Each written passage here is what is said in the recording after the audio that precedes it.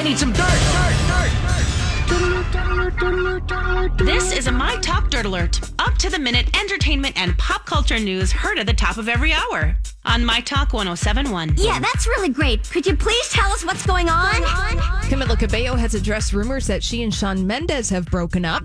Camila took to Instagram to congratulate Shawn on his upcoming project called Wonder, posting a clip of the album's trailer, praising her love for his artistic vision.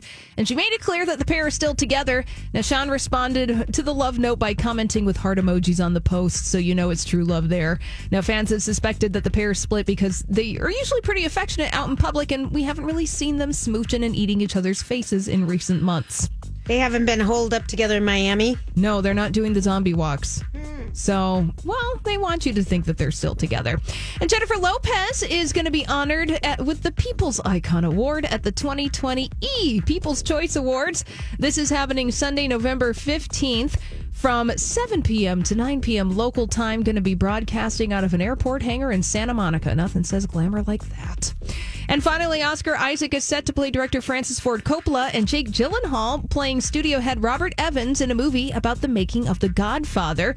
Barry Levinson going to direct this project called Francis and the Godfather, and it's going to chronicle the battle between Francis and Robert in the making of The Godfather, including their controversial casting choices of Marlon Brando as the Godfather and little then known Al Pacino in the role as Michael Corleone, not the first choice by any means for that role in the movie. Oh, who was it? Robert Redford.